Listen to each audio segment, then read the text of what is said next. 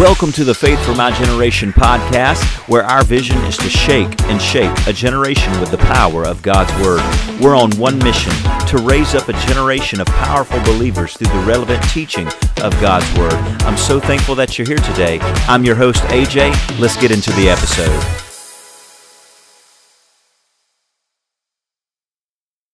Good morning. This is your wake-up call. Wake-up call 037, Love Is. Hey, thankful that you're listening or watching to the Faith for My Generation podcast. And of course, this is a brand new week because you've got a brand new wake-up call. I'm thankful that you're tuning in and listening. Let's get to it. Wake-up call 037, Love Is. I want to go to 1 Corinthians chapter 13.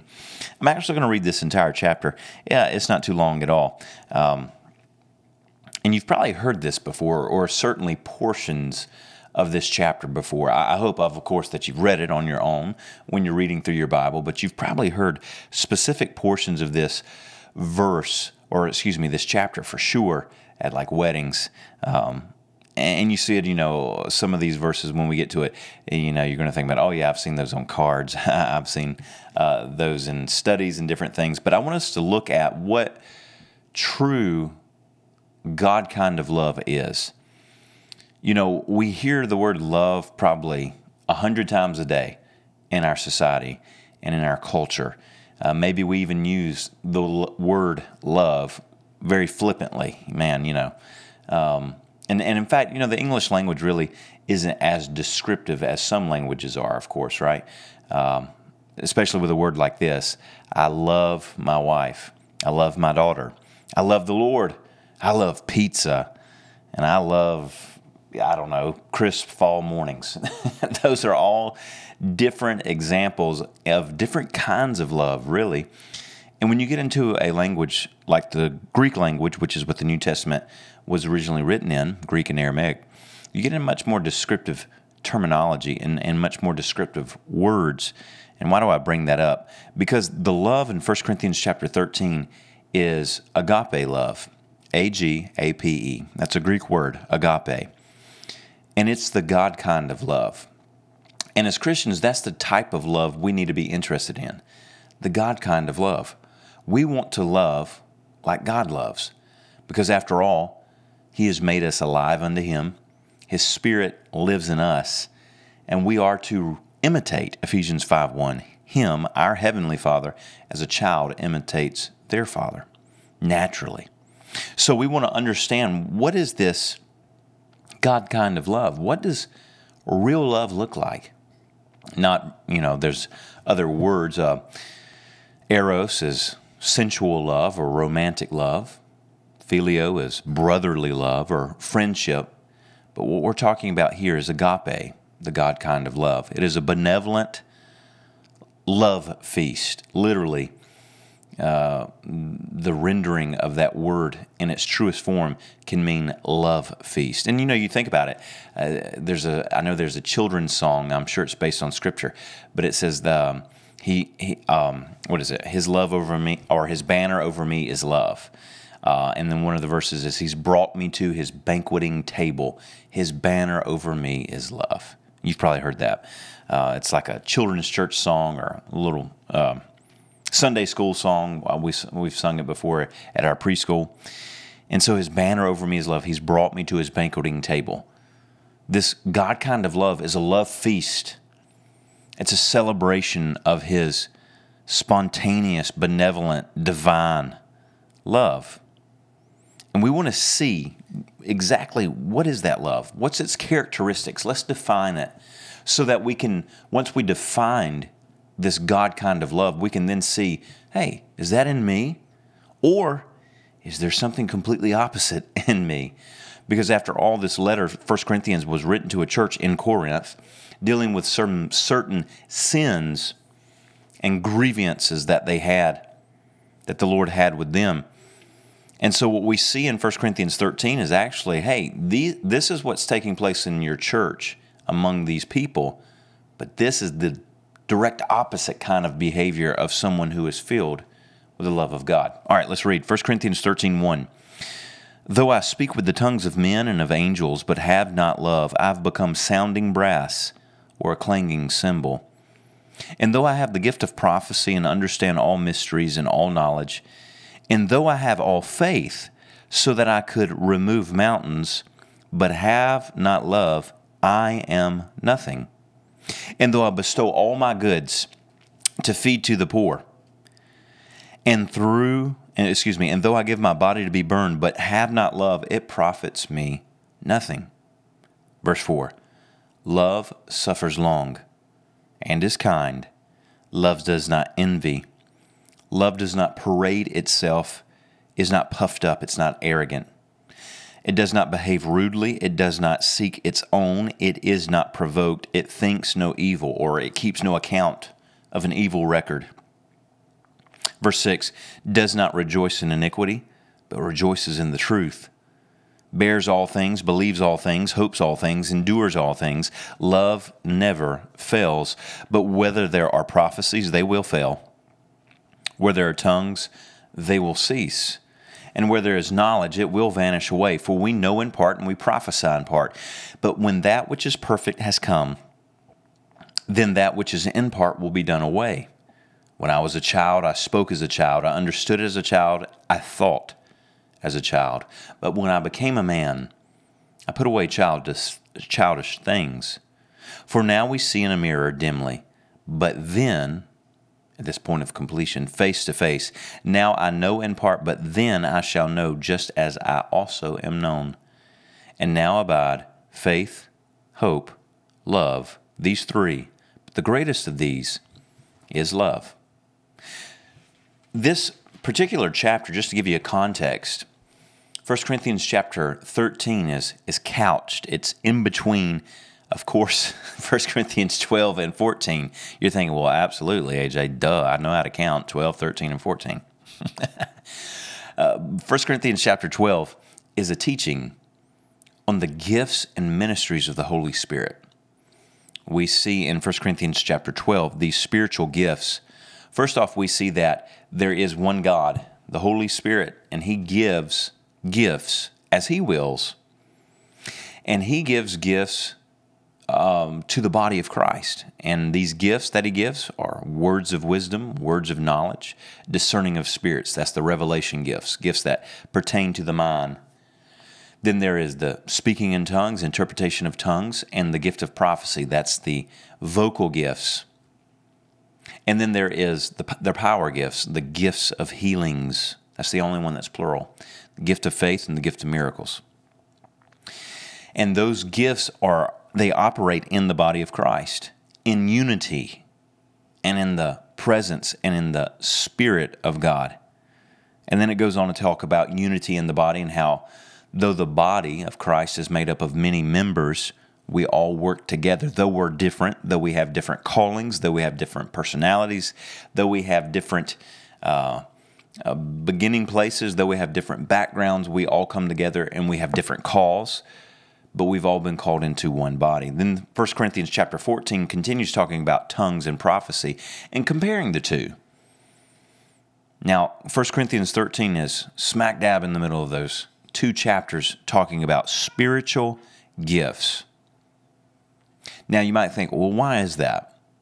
Well, 1 Corinthians 13 tells us, because regardless of, even if we were like the Christians in the Corinthian church who are prophesying and speaking in tongues and moving in the power of the Spirit, if you're not doing it with a heart filled with the God kind of love, it's useless. God is very, how should I say this? God cares about what you do. There's no way around it.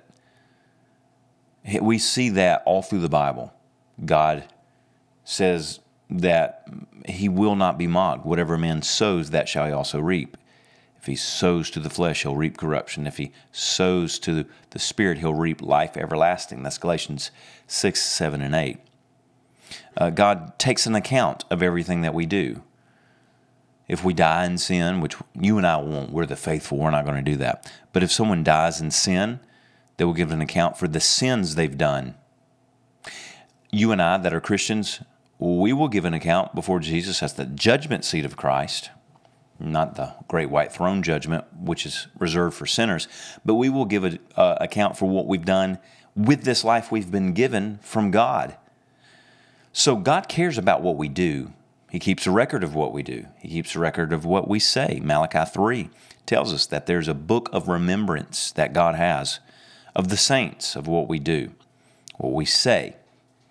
Now, it's important what we do, but even more so, it's important the motive behind what we do. Let me make this point a little bit more clear. First Samuel, I believe it's chapter 15. First Samuel chapter 15. Let's see, is it verse 12? Let's see here. First Samuel chapter 15. Yeah. So we have King Saul. King Saul is commanded by God to go take out the Amalekites and this King Agag. And Samuel, the prophet of God, tells King Saul, he says, the Lord wants you to go destroy these people who have sinned against God and have attacked the nation of Israel. You go and you take them out, every one of them, and all their livestock. Leave no thing living. It was a judgment of God. Well, Saul does that to a degree. He doesn't kill King Agag. He wants to take back this Amalekite king and make him a slave in his court as a point of honor and glory for himself, at least he thinks, he's taken this defeated king and he's now going to live in his palace, but only to be a slave to him. And then he kept all the best livestock. So when Samuel, the man of God, comes to Saul, Saul replies in 1 Samuel 15:13, then Samuel went to Saul, and Saul said to him, blessed are you of the Lord. I've performed the commandment of the Lord. I've done what you've asked me to do. Verse 14, but Samuel said, what then is this bleating of the sheep in my ears and the lowing of the ox which I hear? Verse 15, Paul said, they have brought them from the Amalekites, for the people spared the best of the sheep and oxen to sacrifice to the Lord our God, and the rest we have utterly destroyed. Verse 16, then Samuel said to Saul, be quiet, and I will tell you what the Lord said to me last night. And he said to him, speak on.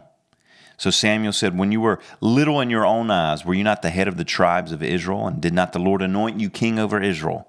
Now the Lord sent you on a mission and said, go and utterly destroy the sinners, the Amalekites, and fight against them until they are consumed, till they're completely destroyed. Why then did you not obey the voice of the Lord? Why did you swoop down on the spoil and do evil in the sight of the Lord?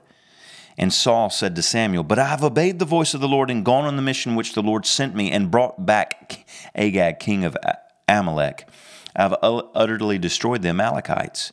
But the people took of the plunder, the sheep and the oxen, and the best of the things which have been utterly destroyed to sacrifice to the Lord our God in Gilgal.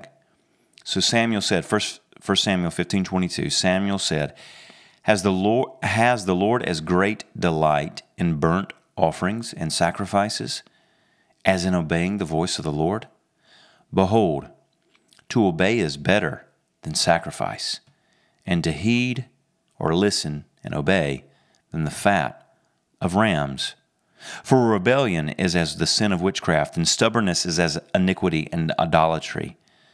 Because you've rejected the word of the Lord, he's also rejected you from being king.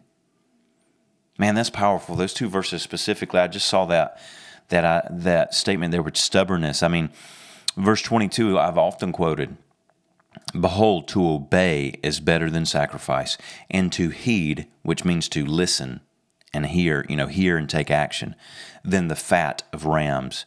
But notice that, verse 23, for rebellion is as the sin of witchcraft, and stubbornness is as iniquity and idolatry. Wow.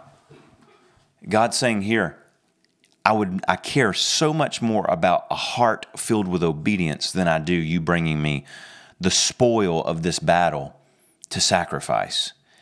And this is in the old covenant when sacrifice was necessary. And in doing sacrifice, you were being obedient to the Lord. But in this case, God said, don't leave anything living, including the livestock.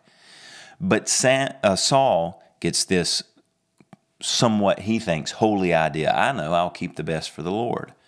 That's not what God asked. And you think, wow, I didn't see this coming talking about love. But 1 Corinthians chapter 13 basically is telling us this. Everything that we do for the Lord should be done in love. Because if we do anything, it doesn't matter how good it looks, how great it sounds. Maybe it looks impressive to other folk. Maybe it comes off great and wonderful to other folk, to other people. But the reality is, if it's not done with love, if it's not done with obedience, then God could care less about it. Now you might think, well, now wait a minute, AJ, you said obedience, but we're talking about love. Okay. Well, what did Jesus say concerning love? John 14:21. John 14, verse 21. He who has my commandments and keeps them, it is he who loves me. And he who loves me will be loved by my Father, and I will love him and manifest myself to him, reveal myself to him. So, you want to prove your love to God? You want to show Jesus that you love him? Keep his commandments. Keep his commandments. Be like Christ and obey God. Be like Christ when he walked on the earth and obeyed the words of the Father. And you'll show that you carry this God kind of love. Now, a couple things I want to leave you with before we finish up this wake-up call. There's 9 ingredients of this divine God kind of love. And we see it in verses 4 through 7, which is probably the most commonly read. So what are these 9 ingredients? And as we're listing off these ingredients, I'm going to do it, you do it as well. Ask yourself, okay, is that evident in my life? Or do I need to allow the Lord to work on me to get some more of this ingredient in my life so that I can have pure divine love flowing in me, flowing through me in what I think and what I say and what I do?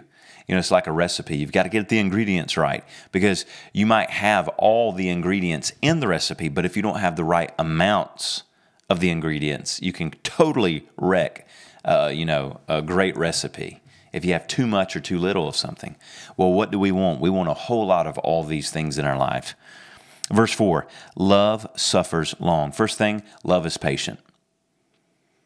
If you have the God kind of love, you're going to be patient. We see this in 2 Peter 3:9. It says that God is not slack concerning his promises, as some men count slackness, but that he is long-suffering, because he desires no one to perish, but that all would be saved. So why is God not shut down everything on the earth and Christ come back and we just went into the end time of end times and all this being wrapped up? He's giving time for people to be saved because he's patient. Aren't you thankful that God was patient with you? I'm thankful that God's patient with me. And the first ingredient is that the God kind of love is patient. It suffers long. This has to do with enduring being provoked. This is not just like, all right, I'm going to wait for you. It's like, I'm willing to wait and be patient, even though you're working against yourself, you're working against me at the moment. But I'm going to work with you and get you where you need to be. That's what God's doing with us. Second thing is, love is kind. Kindness. What does it mean to be kind? The golden rule, do unto others as you would have them do unto you.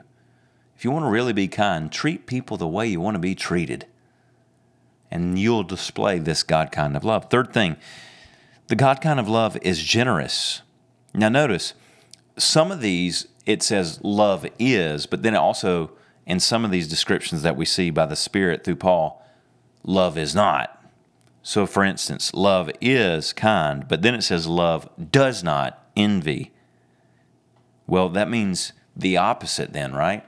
If love does not envy, then love is generous. Because envy is, why do they have that? I should have that. They don't deserve it like I do.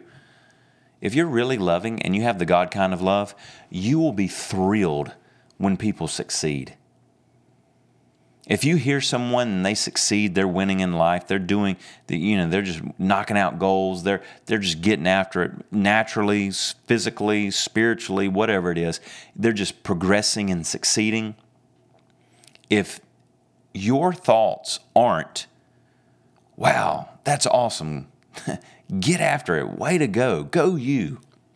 If it's something other than that, I don't know why that's happening to them, blah, blah, blah. That's envious. Don't be that. Let the love of God be in you to where you can celebrate other people and their wins and their success. God does that for you, and we should do it for one another. Love does not parade itself. It's not puffed up. Love is humble. Well, we understand this. James chapter 4 tells us, 1 Peter 5 tells us that the prideful, they are brought low by the hand of God. But when we humble ourselves under the mighty hand of God, He will exalt us. And so by default, if we're going to have the love of God in us, we're going to be humble. We're not going to parade ourselves around. We're not going to be arrogant. We're not going to think more of ourselves than we should. Being humble, though, doesn't mean that we think less of ourselves. It just makes us realize that we're equal to everyone else. We're on an equal playing field in the eyes of God. We're on level ground at the cross. And I'm not better, I'm not worse, but I'm not better than you. And I'm certainly not going to put myself above other people. I'm going to humble myself to be a servant like Christ. Love is courteous. Verse 5, love does not behave rudely. So the opposite of that is love is courteous. What does it mean to be courteous?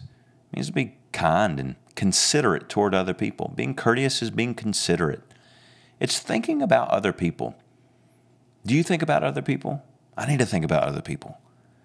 When I make decisions, I need to think about the people around me. How will this affect people?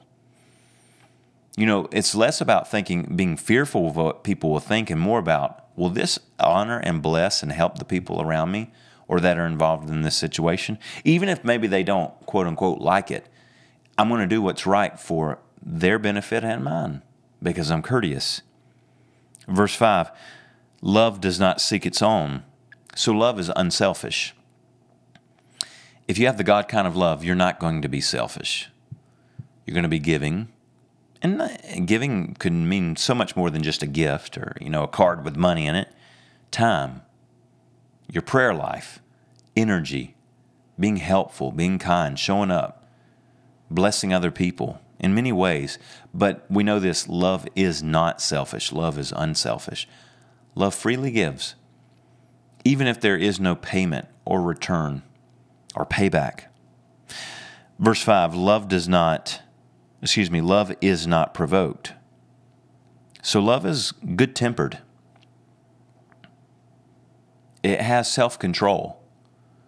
You're not going to, if you have the God kind of love in your life, you're not going to be provoked. You're not going to be easily set off. Well, I've got a short fuse and they should know not to say that to me. That's not loving. That's the opposite of love. That's being hateful. Just if we're just playing with it. If I'm going to be loving, then I don't have a short fuse. My fuse is very long because I'm going to be patient. I'm going to be kind. I'm going to have a good temper. I'm going to have good temperament. Verse 6, love does not rejoice in iniquity, but rejoices in the truth. This has been like a theme verse for the past couple months for me. Love is righteous. Think about that. Love is righteous because it refuses to rejoice in iniquity, but it rejoices in truth. The God kind of love is only going to set itself to do what is right and holy before God. So if I'm doing something that's unrighteous, unholy, it is not loving. I'm not being loving. I'm being the opposite of that. And lastly, verse 7, love bears all things, believes all things, hopes all things, endures all things. The God kind of love is sincere.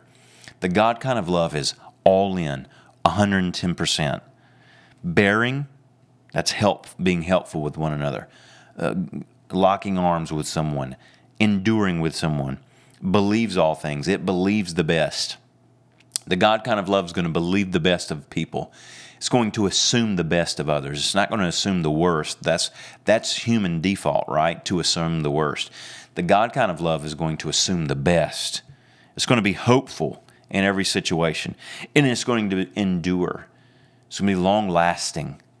It's not going to be for a short time, for a few days. It's not just going to be a turnover of a leaf or a January brand new start, New Year's resolution. It's going to be a way of life. I think we can all agree that we want every one of these ingredients of the divine love of God in our lives flowing in excess. Let that be our prayer. Let's make that our prayer. Lord, let your love fill us to overflowing, and may it never, ever run out or run dry in us. In Jesus' name. Let's be loving. Let's love people around us with the God kind of love and shake up some people and awaken them to the love of God. Hey, I'm so thankful that you listened. Hey, I'm also very thankful anytime you ever share the broadcast and all the ways that you do. Hey, and I appreciate it when you reach out to me, send me messages of encouragement, ask questions. I enjoy it. I'm really thankful for it. And if you're listening on the podcast channel, especially I know Apple for sure. I'm sure the other platforms have it as well. But if you're listening in podcast version, leave me a 5-star review. We've gotten several over on the Apple channel, and that helps me kind of move up in the rankings. And it's not just for the sake of moving up in the rankings. I just want to be able to reach as many people as possible for Jesus. And we're reaching people all the time. We're seeing people come to the Lord all the time in our streams. We're seeing people who are sinners being saved. We're seeing people who are Christians who have grown cold, getting back hot again. And we're seeing people just being made strong in the Lord. And that's our desire. That's what we want to do, is just build up the body of Christ. And we do that through winning the lost and those that are won, making them into strong disciples. So thank you for helping me do that. Every time you share, every time you leave a review, every time you comment, every time you join in, you're helping me do that. You really are. And I really do appreciate that. Thank you so much. And remember, we are the faithful. I'll see you next time. God bless you. Thanks so much for joining me for this episode of the Faith for My Generation podcast. Remember, every Monday I've got a brand new wake-up call for you, and every Thursday I've got a brand new episode right here on Faith for My Generation podcast. And remember, we are the faithful.